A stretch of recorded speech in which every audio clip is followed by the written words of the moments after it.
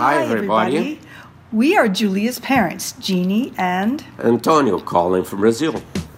This week on the show, Sally Tamarkin, features director at Self. And WNYC reporter Arun Venugopal, who covers race and immigration. Let's start the show. This is it. This is life. From NPR, I'm Julia Furlan in for Sam Sanders while he's out living his best life on vacation. It's been a minute. You did it, everybody. You made it to the weekend. As you heard my incredible parents tell you, our guests today are two of my OGs, Sally Tamarkin, features director for Self, and Arun Venugopal, who covers race and immigration for WNYC. Hi, guys. Hey. Hey, Julia. The song that we're hearing right now is Gloria Estefan. Let's hear a little bit. This is it. This is life, the one you get to go and have a ball. This is it. Straight ahead and ready. It's a beautiful song, but we're hearing it for a sad reason because it's the theme song for a Netflix show called One Day at a Time, which was one of the few shows that really uplifted an entirely Latinx cast. And this week, Netflix made the decision to not renew the show for a fourth season, which I'm really bummed about. Boo. Yes, boo. Regular People fans and also Fancy People fans like Gloria Estefan and Lin-Manuel Miranda have been tweeting for days with the hashtag RenewODAT in an attempt to try and get the show back on air. Have you guys watched it?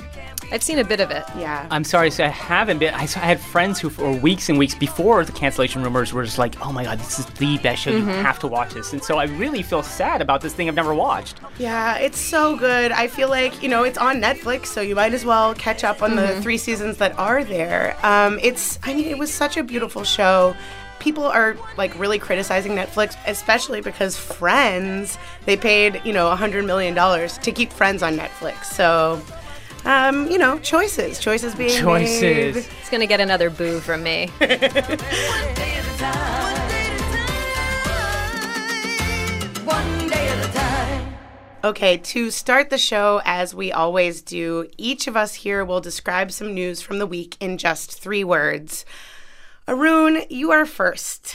What have you got for us today? All right, so my 3 words are hate doesn't die. And I got to say, I came up with my 3 words, started thinking about this before we heard the news, this devastating news of these mass shootings in New Zealand. And so I guess it is a very strange and unsettling coincidence. I was writing this about anti-Semitism in America and all these different incidents we're seeing, very unsettling incidents of anti-Semitism, and then wake up to this news of this horrific, brutal anti-immigrant, Islamophobic sort of massacre that's happened in New Zealand. Feels all too familiar for anybody who's lived in America. This manifesto that people are alternately saying this is what he wrote, and Right. And do not give this person the credit he deserves by going and indulging his xenophobic thoughts. Right. We should say that at least 49 people were killed by a gunman, and there were 2 mosques that were attacked in New Zealand in Christchurch. Arun, do you want to talk about the story that you had come up with, that you had prepared with, that happened this week?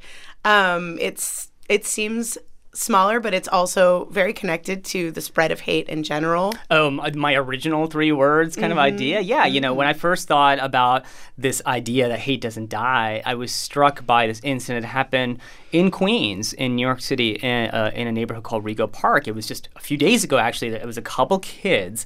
They were caught scrawling swastikas all over a playground in this neighborhood, and they were arrested and charged with aggravated harassment. And these are 2 12-year-olds. And then around the same time on the West Coast in Orange County, there were a group of high school students who were having some sort of drinking game, and they formed a swastika out of their plastic beer cups. Oh, God. And were these people all willfully trying to terrorize Jewish Americans? Not necessarily. We may not ever know. But I do think it doesn't matter when you think about the effect that it has on people in this country, especially Jewish Americans who were terrified. And whether it's of this recent massacre at in Pittsburgh at a synagogue or other acts of anti-Semitism. I think it's also hard to figure out the right thing to say to a group of kids who Maybe they don't understand the consequences of their actions.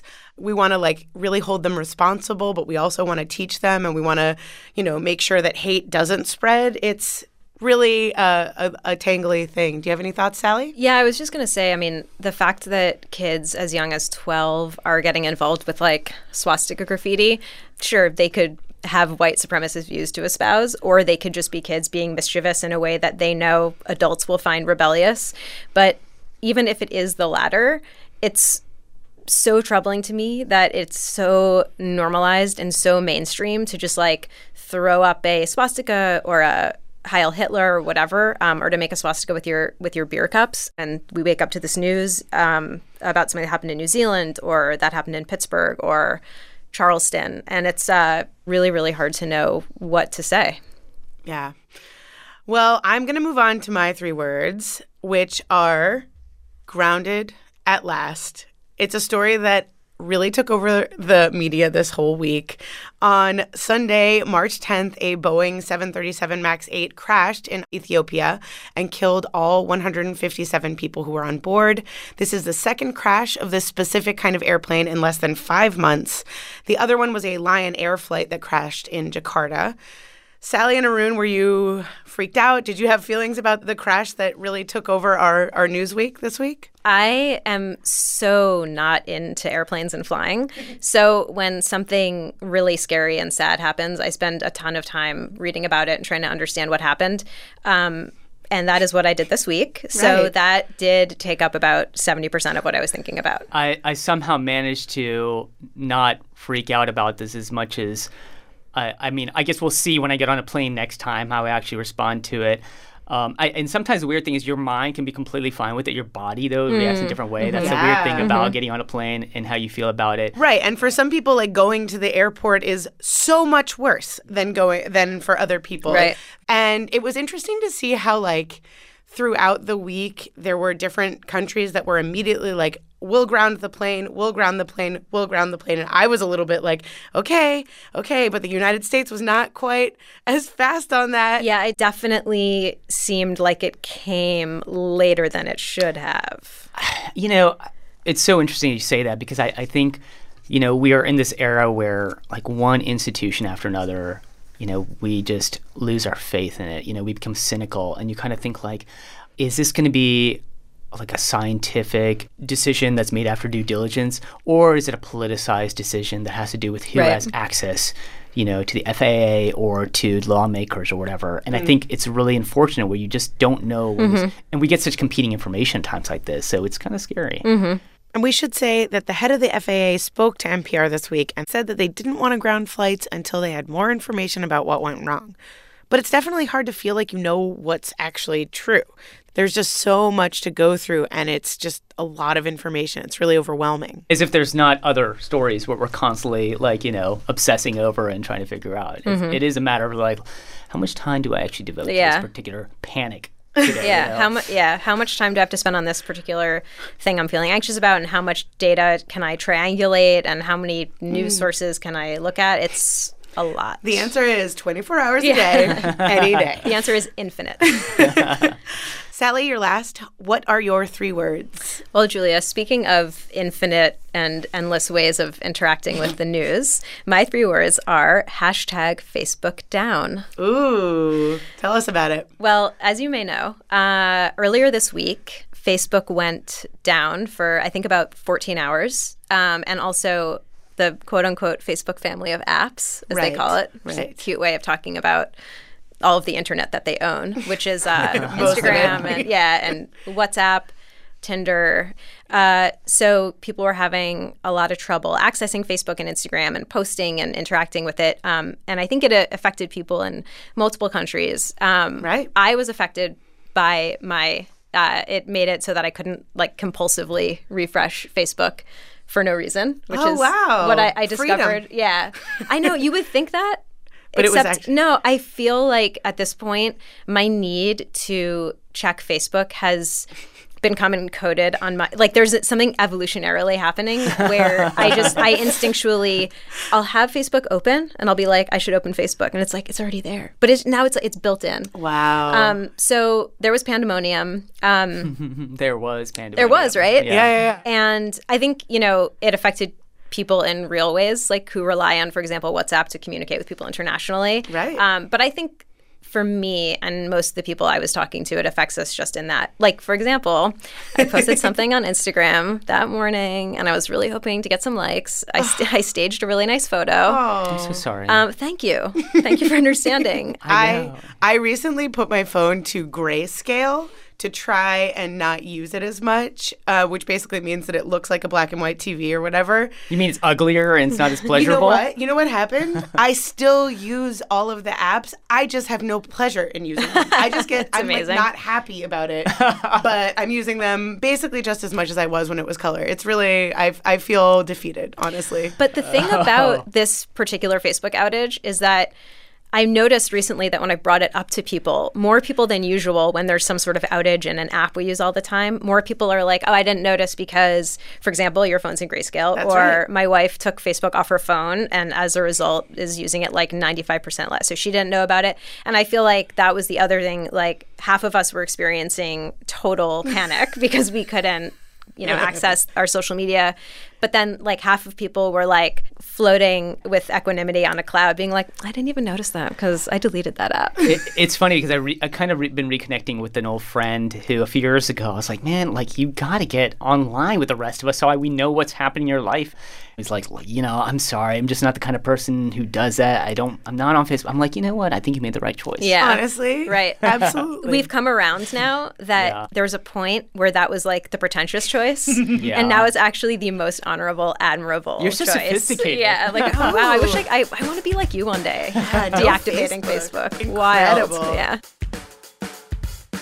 It's time for a break. When we come back, you heard about that big college bribery scandal this week where a guy named Rick Singer took wild measures to make sure the children of the rich and famous got into college. What?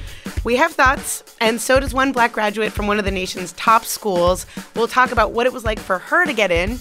I'm Julia Furlan, keeping a seat warm for the inimitable Sam Sanders. You're listening to It's Been a Minute from NPR.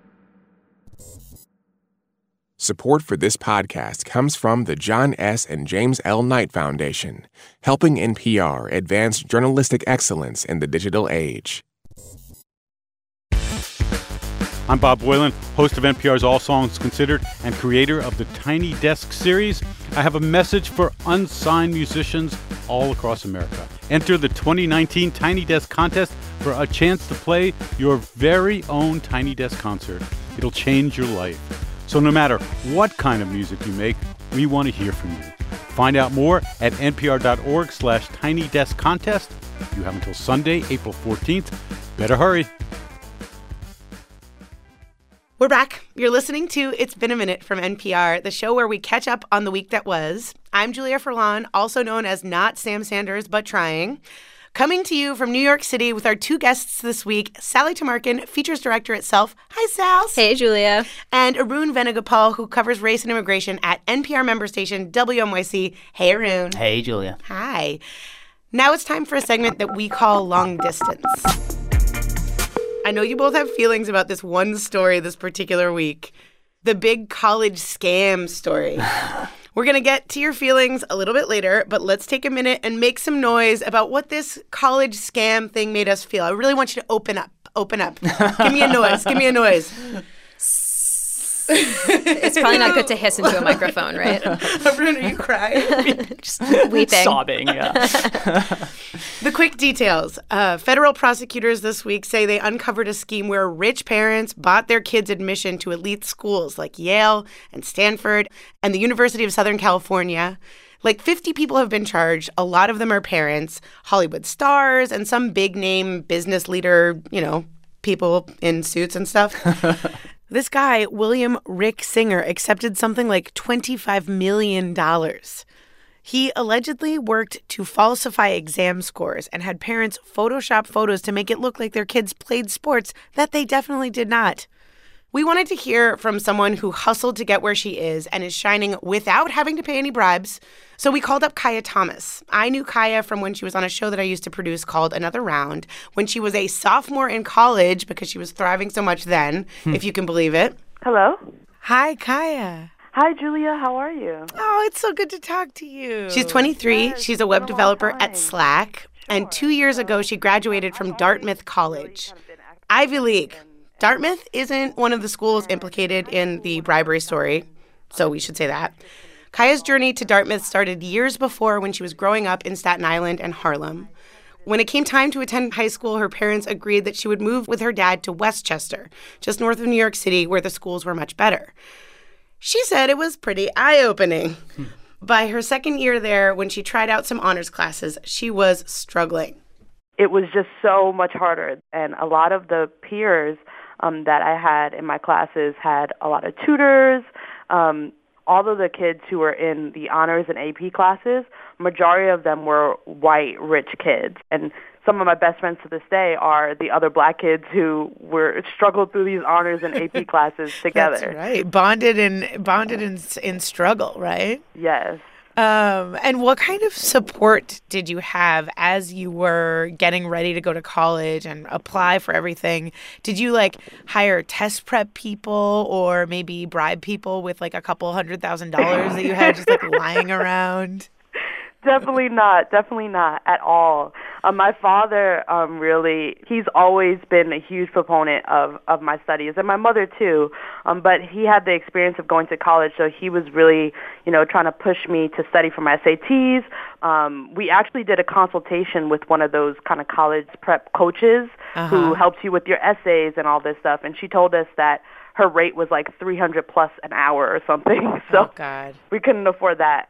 And a lot of the studying that I did was really just on my own with the kind of college prep books and stuff. A lot of the courses were so expensive that you can't really do those test prep courses if you don't have a ton of money. I mean, even the books are expensive. I remember trying to just getting a sense for how expensive all of it was and being super overwhelmed, even though I was in a pretty good situation. Yeah, it's ridiculous. I actually worked as a peer tutor, so I tutored some of the wealthy kids in this. I worked for a peer tutoring company as a part-time job, and that's actually kind of how I got an insight into how the other side lived, because it was a whole new world. And the parents, I talked to the parents, and they would tell me you're one of the many tutors that comes in, and we have other professional tutors for all their classes, and it kind of blew my mind that all these kids have so much help getting through high school. Which is all the more incredible that you got into Dartmouth early action because you hustled your actual way to that. You must have been super, super psyched about it, right?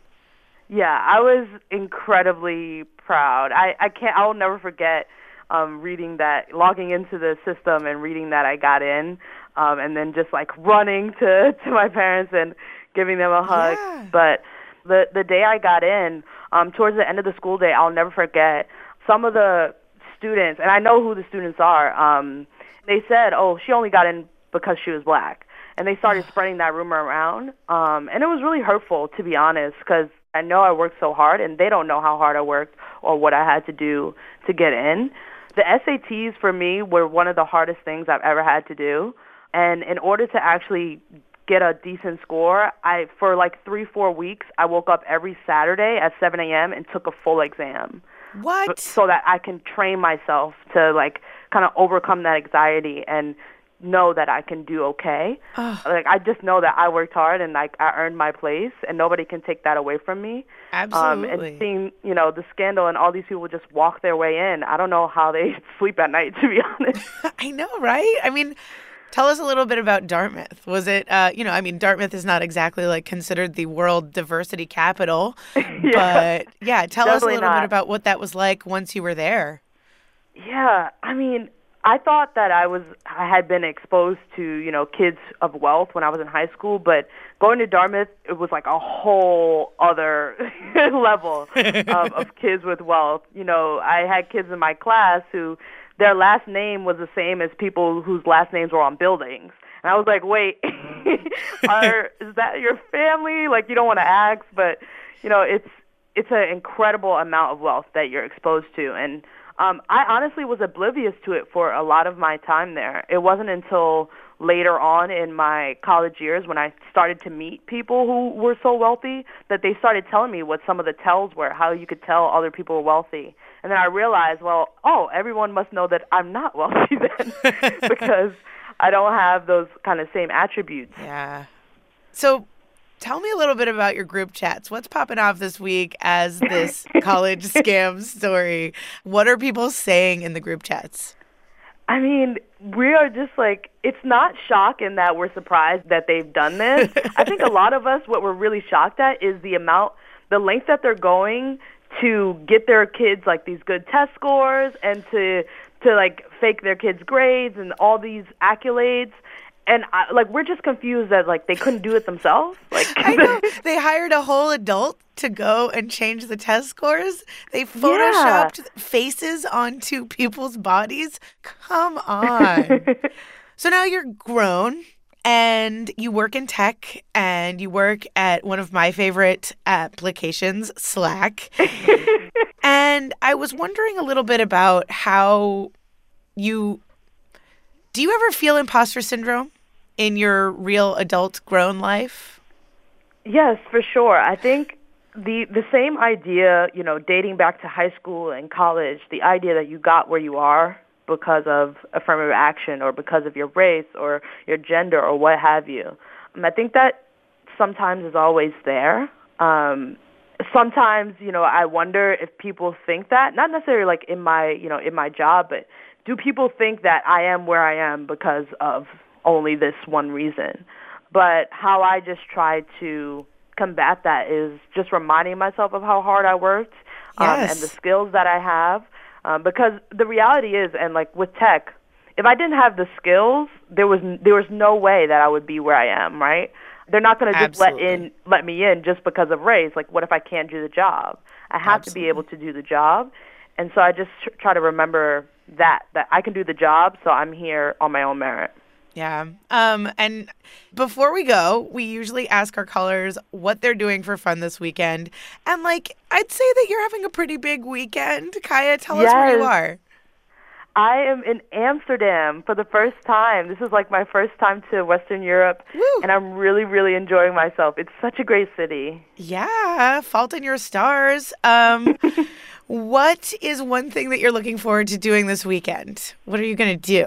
This weekend, I'm looking forward to going to the zoo. I know that sounds silly, but I actually haven't gone to that many zoos, like even in America. Ooh. So I'm excited to just like be a kid again a little bit and go to the zoo and explore it. Look, you deserve every little bit of free time. Thank you so much for talking to us. Thanks so much. Have a great rest of your week. You too, Kaya. Bye-bye. Bye-bye.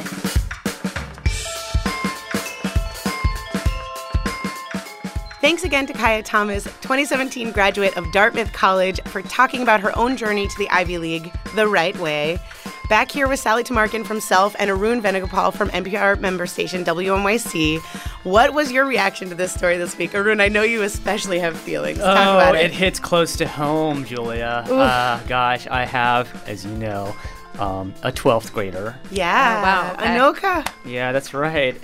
We are just waiting. We're hours from hearing from 3 schools that matter a lot to her.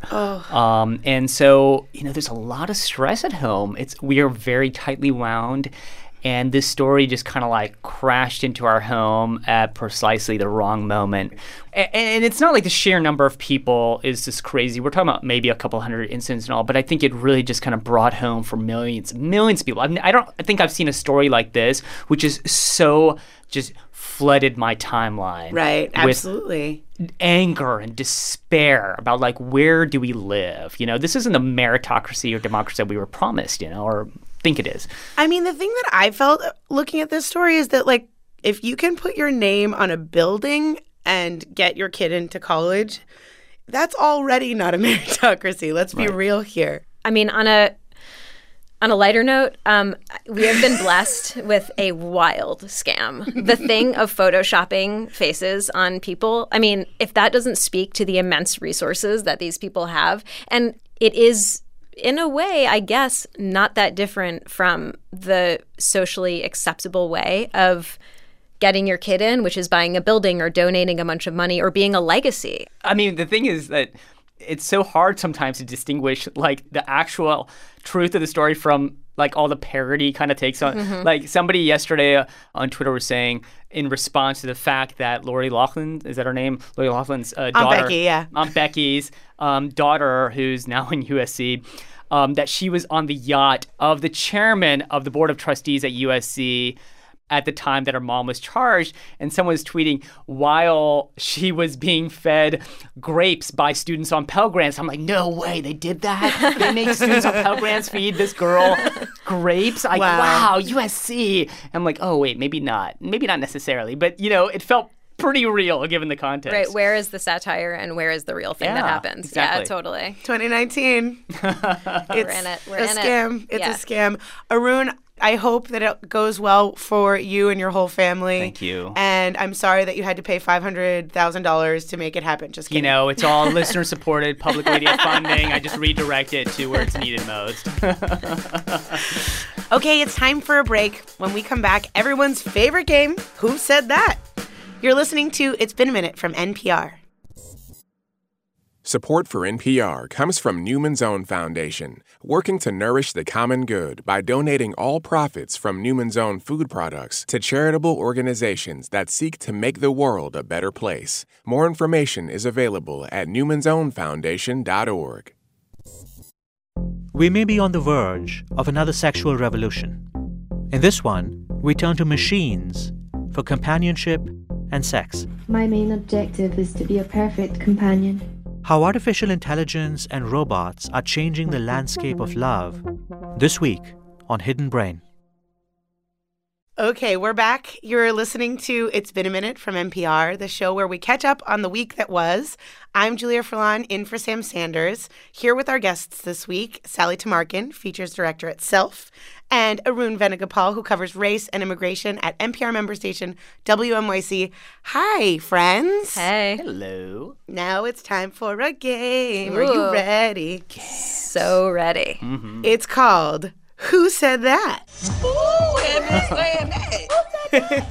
I'm scared. Don't be scared. I want to say that I am ultra non-competitive. Great, same. I root for other people. Good. But people are going to listen to this, so I'm not Okay. going to throw the game. Okay. All right, Sally. It's okay. This is a friendly game, and here's how it works. I share a quote from the week. You guys have to guess who said it, or at least the story that it refers to, or something like kind of similar. You know, it's casual. And just shout it out if you think you know it. And the winner, are you ready for this? Are you ready for this? I'm ready. The winner gets nothing. Oh. Absolutely nada. A whole lot much? of nothing. Zero. How much nothing? Nothing. A billion nothing. I'll take it. You know what, Julia? I'll take it. Okay. First quote. Luna and I bought a hamster today. Her name is Peanut Butter. John is not thrilled, which makes me love her more. Who said that, Arun and Sally? Aunt Becky. Oh my God, is that real? Oh. No. It is named a Peanut Butter. wonderful, talented model and a famous cookbook author who's married to a singer who is very active on social media. Oh, Chrissy Teigen? Yes. Nailed it with 1,000 clues. Yes, exactly. But the clues are there to help you and support you. Yes, Chrissy Teigen. Oh, sorry. Teigen. Excuse me. I'm sorry. Wait, so she's wrong. I say Chrissy Teigen. I get it. Okay, Arun gets the point. Okay, well, half a point for each of you. Okay, fair. Half of nothing for each. Yeah, of us. exactly. Exactly. Yeah, Chrissy Teigen and John Legend, they got a hamster. And the hamster's name is Peanut Butter. The hamster has like escaped multiple times. It's clear that like Chrissy is very excited and John is not thrilled about it, which, you know, is like pet ownership and marriage and like families in general, right? Microcosm of so many things. I literally cannot think of anything more adorable in the known universe than a hamster named Peanut Butter. Peanut butter. Oh, also you love peanut butter, right? Love peanut butter. I too like peanut Right? butter. Listen, okay, so that question, half a point for each of you and a point and a half for Peanut Butter the hamster, who is suddenly playing this game. The world's most famous hamster. Okay, next quote. This one's tricky. Are you ready? Ready. It's like the Titanic voting for the iceberg to get out of the way. It's a big story that happened this week that is hard to understand.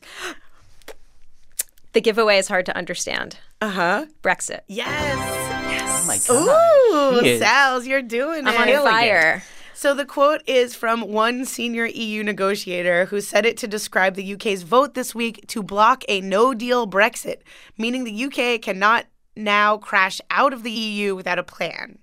So basically, my favorite thing about this Brexit stuff is hearing the House of Commons, like, general yelling that happens. Because, like, you want to think, like, oh, British people, proper, blah, blah, blah. And meanwhile, they're like, the House of Commons is like, oh, every time. And then there's the one guy that's like, oh, da. The gavel. I mean, they go for it. They are entertaining. Yeah. He's an inspiration, that guy, the order guy. That guy. Yeah. Well, Brexiteers, we'll figure it out someday. Thoughts we'll and prayers. Yeah. Indeed. Okay. The final quote. Okay. Sally, you have 2.7 points. Seems rigged. Peanut Butter the hamster, Rigged. you have half a point. Arun has just paid me $500,000, so he has 3 points. Yeah, that's well right. played. Well Thanks played. for that America. Venmo. Yeah. The final quote is, I haven't passed a physical note to someone since the 5th grade. Who said that? Chloe. Chloe. just pulling a name out of the hat. I would like to ding. Okay, ding. I'm hitting my buzzer. Sally, yes? This is from a story in The Atlantic. Ooh, yeah. About teens who are the best. Yes. Who pass notes using Google Docs. I love it. What? Who is this person to my left? I mean, Sally is, like, she knows everything, Well, I guess. that's the only one I knew without getting a ton of clues. And that's because I think teens are the best. None of the clues helped me at all. Yeah. Fair. The quote came from Sky, which is a pseudonym for a 20-year-old who was asked about this trend by Taylor Lorenz in a piece that she wrote for The Atlantic about teens using Google Docs to pass notes in class. Basically, they were using, like, the chat function of Google Docs to scam all of the adults in their life. Amazing. Arun, are you having this moment of recognition where you're realizing that your daughter has been using Google Docs to, like, pass notes in class? I'm like, why is she throwing her iPad across the class? It makes no sense. It's amazing, though. Sorry, can I just say, they use the comment functionality and then they delete all the history so no one can see, so the teachers can't see. It's brilliant and it's inspired. Yeah. No paper trail, so to speak. No paper trail. That's right. It's just a harbinger of how, like, we think something, like, isn't cool, like a word processing app. And they're like, oh, no, this is where we get all our goss. This is how we thrive. They're taking us into tomorrow. That's right. Yeah. I will announce the results of the very stiff competition You here. don't need to announce them. I think we can just kind of guess. It was sort of a tie. Yeah, it was a tie. It was you a both tie. won. You both won, and Sally won more, but you both won. More of nothing, which is worse than less of nothing. That's actually true. It actually means that I've lost. Congratulations to both of you. Thank you. Thank you. Okay. Now it is time to end the show as we do every week. We ask listeners to share with us the best thing that happened to them all week. I always end up getting a little happy cry about this, and I encourage you all to get into that happy cry. Let's be vulnerable and open. They all brag about the most wonderful things. Let's take a listen. This is Blaine. And Matt. The best part of our week is sitting here volunteering at member station KOSU in Oklahoma City for their spring membership drive. We love all the KOSU staff, and seeing the community support on this last day of the drive is amazing. Hope you have a great week. Thanks. This is Brenna calling from Florence, Alabama. The best thing that happened to me this week is I published my first book. My son said dada to my husband for the first time. I finally got to see Hamilton, and it was everything that I had been expecting and hoping and dreaming of. I came in first in a half marathon this weekend in just under an hour and 20 minutes. I got to celebrate my 33rd birthday with my partner Austin and a great group of our good friends. The best thing that happened to me this week was My son graduated from boot camp on Parris Island. He's home for a week before he gets shipped off again to who knows where. But we really appreciate having him devote his life to the service of our country. This is Anna from Chicago, Illinois, and I am on my way to the airport today to fly to Stuttgart, Germany, where I'm going to perform in the 23rd International Solo Dance Theater Festival on Saturday. But what's really the best part of my week is that today is also the day that my mom has her last radiation treatment for breast cancer. I know she really wanted to travel with me to see this performance, but I hope that she knows that I really wish I could be with her to see her ring the bell and finish strong and cancer-free. Thanks so much for the show. I love listening. Thanks. Have a good one. Bye. Thank you so much to all the listeners you heard there. Blaine and Matt, Brenna, Maya, Christy, Michael, Jeremy, Claudia, and Anna. Listeners, thank you so much for all of your submissions to that segment. We do hear all of them, even if we can't play them here. Thank you so much for sharing. And if you want to share your best thing on the show next week, just record yourself and share it with us anytime. Email your audio file to samsanders@npr.org. samsanders@npr.org. Oh, I'm still getting over the emotion. That's a wrap for this week. This is it. We're going out on the theme song for One Day at a Time, which will be gone from Netflix, but forever in our hearts. Netflix, I've got nothing but eye emojis for you about this. Thank you so much to my guests this week, Sally Tamarkin, features director at Self, and Arun Venugopal, who covers race and immigration at NPR member station WNYC. Thank you both so much for hanging out. I really appreciated it. Thanks, Julia. Thanks, Julia. Woo! It's Been a Minute was produced this week by Brent Bachman, Anjali Sastry. Our editors are Alex McCall and Jordana Hochman. Steve Nelson is our director of programming, and the senior vice president of programming at NPR is Anya Grundman. And listeners, make sure you come back next Tuesday to hear my conversation with Greta Lee, who's a comedic actress you've seen in Girls and Broad City. Yeah, do you know this? Oh, God, Sally, what's your face? Sweet Birthday Baby. Yeah, Sweet Birthday Baby. You'll find out what that means next week. That's in your podcast feed on Tuesday. Until then, I'm Julia Furlan, in for Sam Sanders. Thank you so much for listening. One